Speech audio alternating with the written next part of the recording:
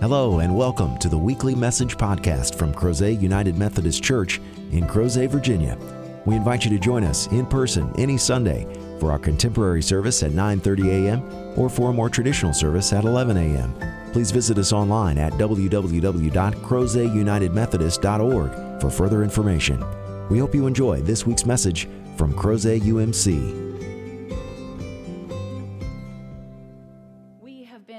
A journey over this worship series on the history of Methodism, and oftentimes the history of Methodism has these bright shining moments, these opportunities to celebrate how we came into existence and who we have been throughout the journey of getting us to here. But today is a difficult day. Today is a place in our journey when we see that we too made mistakes, not just mistakes, but we too have been guilty of institutionalized sin. So as we've been going through the historical part of our book of discipline, I have read to you occasionally the first sentence of each section because, quite frankly, it amuses me how we are so honest sometimes. For instance, when I read to you that in the beginnings in America, the first section begins with these words, "Methodism in America began without authorization," which still amuses me, that we could continue to be one of the second largest Protestant denominations in the world when nobody wanted us to exist anyway. That amuses me to no end. It's like God had a purpose that we could never have figured out. But this week, we begin in 1844 with division in America. Now, those of you who know your United States history, you know that in 1844, we are moving toward the Civil War. We are getting ready to call the question on slavery in this country. This section begins with these words. John Wesley had been an ardent opponent to slavery. So the preface is that John Wesley, a paragon of Methodism, one of the key theologians to articulate our unique articulation of grace, was ardently opposed to the institution of slavery. And in 1789, the American Methodist Church ratified its general rules, and in that ratified rules included a stipulation that Methodists were not to participate in slavery. You were not to own slaves, you were not to buy or sell them, you couldn't be part of the economic trade of slaves, and above all, you were meant to be in protest against slavery. It was supposed to be a statement that we don't believe that slavery is the work of God. But I just read to you a text that makes it sound like slavery can be for the glory of God. And that is the struggle. What do we do with passages like this in 1 Peter that dare to make it sound like God wants us to enslave one another? How do we reconcile that? And the Methodist Church that was beginning to really increase in size here in the United States was going to have to ask that question and wrestle with the answer. The general rule was forbidding participation in slavery, but it had not been part of the English Methodist Church because slavery was handled very differently. But because slavery was so much a part of the American states at this time, they felt that they needed to address it specifically. However, it won't surprise you that in those areas of the United States where slavery was legal, they ignored the rule. They didn't prosecute it, they didn't talk about it, and they certainly didn't uphold it. And so, as membership continued to grow, it started to span regions, classes, and races. The slavery question continues to be asked. It continues to be a part of the dialogue that is happening, not just at the local church level, but all throughout the hierarchy of the church. It will be the ultimate split for the Methodist Episcopal Church, and it will separate the northern and the southern churches, just as the issue of the legalism of slavery will separate the northern and the southern states. So at the 1844 General Conference, it was a clash of the pro-slavery and the anti-slavery factions. And they argued how slavery affected our understanding of the episcopacy and race. And as they did this, they had the most serious conflict. The igniter of the final split was in the consecration of a bishop by the name of James O. Andrew. James O. Andrew had acquired slaves through marriage. He had not purchased them. He didn't come from a slave-owning family. However, his spouse did. And when he was married, along with his spouse's possessions came the possession of slaves. And the anti-slavery faction looked at this and said, he is violating one of our general rules. He is violating that we are not to own or participate in slavery. Therefore, he cannot possibly be our episcopal leader. And what was finally decided was, in an effort to kind of mitigate the anger from both sides, was that they consecrated and then suspended him until he would rid himself of his slaves, until he would let them go or could let them go. But it wasn't enough. And this continues, and it's the same discussion happening in political discourse in our country, so that ultimately the question is, are we for slavery or not? And much to my ever-loving heartbreak, the churches in the South said, we are. And so they would split from the Northern Church, and they would lay the groundwork for the formation of the Methodist Episcopal Church South.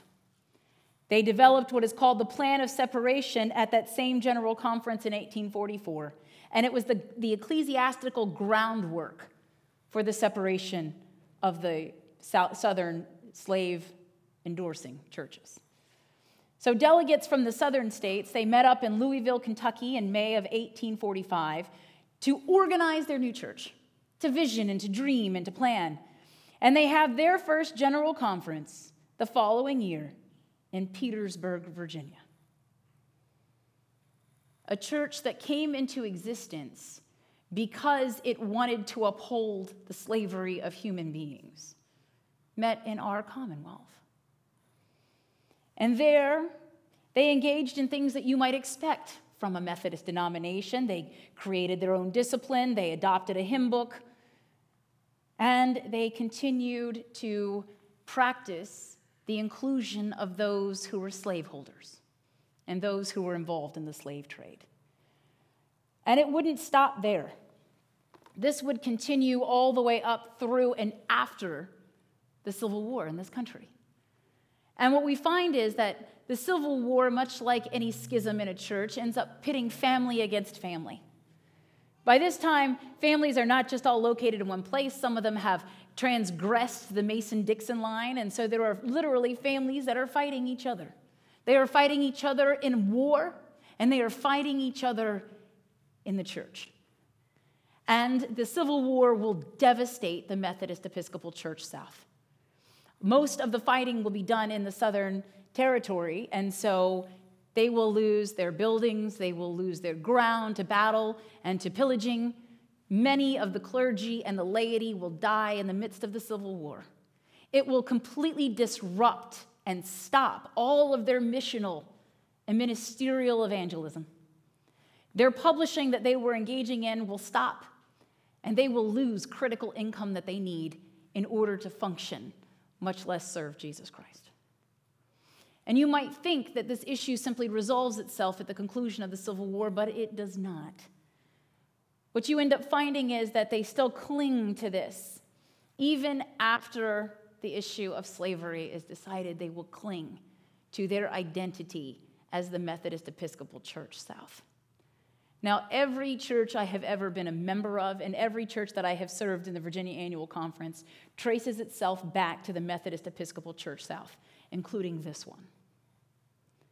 About a month or so ago, I shared with you how in a chapel, I was showing the children what communion looked like. And I brought one of our chalices and one of our plates out and showed them what that was because they see it all the time in this window up here, and they wanted to know what it meant. And so I was talking to them about it. And then I tried to do the right thing, which was go and clean those same things so that the next time we served communion, it wouldn't have sticky preschool fingers all over it. And as I was standing there in our church kitchen that has hosted countless good people cooking food and feeding God's lambs, I recognized the lettering on that plate. The lettering on that plate was an abbreviation for Crozet Methodist Episcopal Church South. And it struck me two things. One, these plates are over 150 years old. They are plates that have been part of the communion and sacramental life of this congregation for well over a century. But the other thing that struck me is that these are plates that commemorate the existence of a denomination that chose slavery. And I stood there for a minute, and I looked at these plates, and I honestly didn't know what to do. They are not my plates. They belong to this church. They are yours.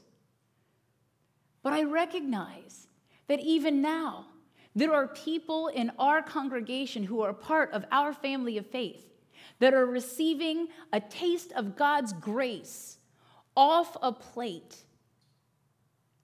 that their ancestors would not have been allowed to take from.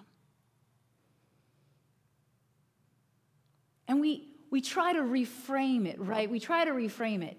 There was a time at my last church where I found myself in a conversation as the Virginian. I mean, I know I'm from Northern Virginia, but it still counts. As the Virginian, I was having a conversation with another person in the church who was from South Carolina and one who was from Ohio. And the one from Ohio said, I don't understand Virginians. I don't get it. My kids are over here now, and they're learning history, and they're not teaching our kids that the Civil War is about slavery. To which Virginia and South Carolina went, oh, it's not. Virginia pipes up and says, it was about states' rights. And South Carolina goes, oh, no. It was the war of northern aggression. And Ohio went, are you kidding me? What do you think the right was that you were fighting for? And for the first time, Virginia went, I'm a moron. Literally, what is coming out of my mouth is asinine. What am I saying? We weren't fighting for the right to set our own taxes. We weren't fighting for the right to determine our boundaries geographically. We weren't fighting for our own right to decide if we're going to stay a commonwealth or actually become a state. We were fighting for the right to choose to subjugate another human being to our economic advantage. That's what we were fighting for. And slavery doesn't stop there. Over time, because it was a sin, it continues to breed evil. It continues to become a system where people think it's no longer okay just to have them work for us, but we will degrade them. We will make sure that we can continue to subjugate them by telling people that they aren't human like the rest of us. They're a subspecies. We will raise generations to think that they should automatically be afraid when they see someone whose skin is darker than their own. And we have a church that is based in that. And you might think, well, that's all in the past. That's not where we are now. That's the past. But it won't stay the past if we don't talk about it. It will become our present and our future. And if you don't think race is still a problem, we just celebrated yet another anniversary of August 12th, 2017. And it still makes my blood run cold and then boil to think that people came here to the community in which we live and serve and love to declare openly that racism is okay. You have a legal right to be a racist. You do. You have that legal right. You also have a legal right to be a blithering idiot. That is your right. But you are not going to legislate that. And you are not going to make it a part of the life of the church. It is not okay. And we have to deal with the fact that I just read to you 1 Peter. 1 Peter is telling us that it's okay, that slaves should accept the authority of their masters with all deference. Not just those who are kind and gentle masters, because they're in abundance, but those who are harsh. I like the political nature of the word. Not cruel, not unjust, not sinful, not evil, harsh. This is not God. Now, I can't just point to another scripture that goes, 1 Peter 2, y'all need to ignore that. I can't point to you that scripture. But I can point you repeatedly to other parts of the Bible. Other parts of the Bible that said that God is a liberating God. That God saw God's people enslaved, in bondage, in Egypt for 400 years and said enough and set them free. And didn't just set them free, walked with them to a place where they didn't have to be slaves. That's what God is, a liberating God. And then God came to liberate every single one of us from our sin. This idea that your suffering brings glory to God is completely garbage. God came to us that we should not have to suffer, not our sin, or that other people shouldn't have to suffer because of our sin. That's the entire point of the cross, that Jesus suffered that we would not. That Jesus suffered so that we would have the power to stop sinning, so that we would stop making other people suffer for our sin. We are not called to perpetuate sin and suffering. We are called to recognize that its power has been broken and testify that we will not continue to be part of systems and institutions that want to make suffering normal. What you are getting here in 1 Peter 18 is Hellenistic moralism. Now, humanity seeps into the Bible. It's there. I mean, you can have conversations with people all day long about parts of the Bible that contradict itself, or parts of the Bible that seem to be completely erroneous. There are parts of the Bible that are also negative stories. They are there so that you go, that sounds really bad. Let's not ever do that again. There are those stories. Otherwise, how many of you think, oh, Abraham did it. It's probably a good idea to tell everybody that my spouse is my sibling. Wrong. Not a good idea. Oh, it's probably a good idea that when King David sins and commits adultery, the way to fix that is to have the person who you commit adultery with have their spouse murdered. That'll fix everything. Wrong. It's obviously wrong. We know that. And people will want to point at this and go, it's in the Bible. Oh yeah, it's in the Bible. But not everything in the Bible is there so that we will replicate it. I often have discussions with people, not in the church, it's usually not in the church, that want to point out to me that the Bible endorses polygamy. It's never a man that wants to, it's never a woman that wants to have this argument with me, ladies. Never. No woman's like, the Bible endorses polygamy and we should fix this right now. We should all just take on somebody else's husband. I don't see that happening. But I do get men occasionally who will say to me, the Bible has polygamy in it. And I'm like, yeah, the Bible does. There's polygamy in the Bible. Absolutely. Name me one person for whom that works well. Just one. I'll wait. Because it doesn't. It's a bad idea. Ask Abraham. Ask Jacob. Ask them.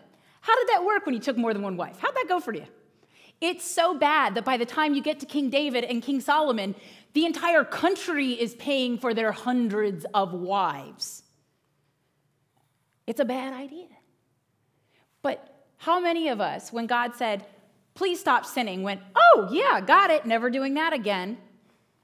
We had to learn the hard way. And the Bible is full of learning the hard way. But when you have people that want to take fundamentalism and say, every word in here is true, every word in here is true, and every word should be followed to the letter, you get people who feel justified in their hatred, in their subjugation of another person. People who feel justified in saying to somebody, you are less than me. And there's something about sin, even for Christians, that wants to say, well, I'm not the worst. Right? Yeah, I gossip, but, I never murdered anybody. Doesn't matter. It's still a sin. And I bet you that more people are hurt by gossip than murder. So you have to look at what we're saying and what we're doing and what the meaning is. It gets so bad, the distortion and the sickness in the Methodist Episcopal Church South, that at one point they kick all the African Americans out. What are we doing? How can this be us? Is this who we are? Is this who we want to be? Is this who God is calling us to be? No. I don't believe anybody here believes that. But we still live in a world where the question of equality and race and worthiness are very much on the front page. We have not come that far in certain instances. I thought I was out of my mind as I was watching from Pennsylvania on August 12th and seeing Nazis marching in Charlottesville. Never in my life did I think that would happen. I've seen all kinds of crazy marching in D.C. because I grew up in Northern Virginia. I've seen people march in all kinds of weird things and do weird things and wear weird things. But I had never thought that the day would come when I would see people wearing a swastika marching in Charlottesville. And I'm thinking, the world has gone insane. And I'm up here, and the world has gone insane. What is happening? And maybe for the first time in my life, I had a taste, a glimpse of what the Methodist Episcopal Church was thinking when it found itself on the holy floor of holy conferencing, listening to people go, slavery is okay. It's okay. It'll be fine. They're not really people. We cannot be those people. We cannot. That is not why Christ has come and forgave us and has loved us and is sanctifying us. That's not why. God loved us so much that God repeatedly battled on behalf of Israel as God the Father. Repeatedly took that on God's self so that the people would not have to suffer and die. Then repeatedly, Christ comes to us, God the Son, and suffers and dies that we would not have to. And then if it weren't enough, on Pentecost, God the Holy Spirit comes to us to remind us internally that God has borne all the sin and the suffering, and that we don't have to continue to do this. There is another way. There is a holier way. And so when I look back on this period of time, I am ashamed. I am ashamed that this is our legacy. I am ashamed that I myself have members in my family who are virulent racists. I am ashamed because that should not be. My grandmother grew up in Atlanta. In Atlanta, they actually raised her to fear black men. Irrational fear of black men. Because they're dark? Darker than you? We have to hear these horribly embarrassing, tragic, sinful things. Because if we don't, this won't just be our past. It will happen again. And maybe we won't have slavery in the same way. Maybe it won't be a racial slavery for economic purposes. But anytime the church allows, through its agreement, its apathy, or its silence, to allow a group of people to be subjugated and hated, we are back at that very first General Conference, choosing sin. And we can't do that. We can't be those people. God hasn't multiplied our numbers and given us the gifts that we have in the United Methodist Church in order to continue to be a part of anything that is bringing suffering. We were called to share what we have been given: liberation and love. And now I've discovered, the longer I live my life, that sometimes you don't know what you're going to do. And sometimes you have to make a decision on the fly.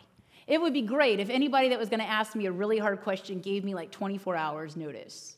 That would be fantastic. I could pray, I could search the scriptures, I could read a little book of discipline, but that's not how life goes. Things happen, and then you have to respond. And what are you going to do? And sometimes you find yourself, have you ever had that where you almost feel incapacitated because you don't want to do the wrong thing because you are trying to be a disciple of Jesus Christ, but you don't know what to do? When in doubt, love. I can't imagine standing before the resurrected, triumphant Christ on the throne on the day of judgment and resurrection, and Jesus going, you know, that was a fail. Yes, Lord, it was, but I was trying to love. And having Jesus say, why would you pick love? I can't picture Jesus saying that. I can picture Jesus saying, sometimes even love is going to lead you to a place that you don't want to be. Sometimes love is going to create situations where you may not feel that you've done the right thing. But I don't think we regret love.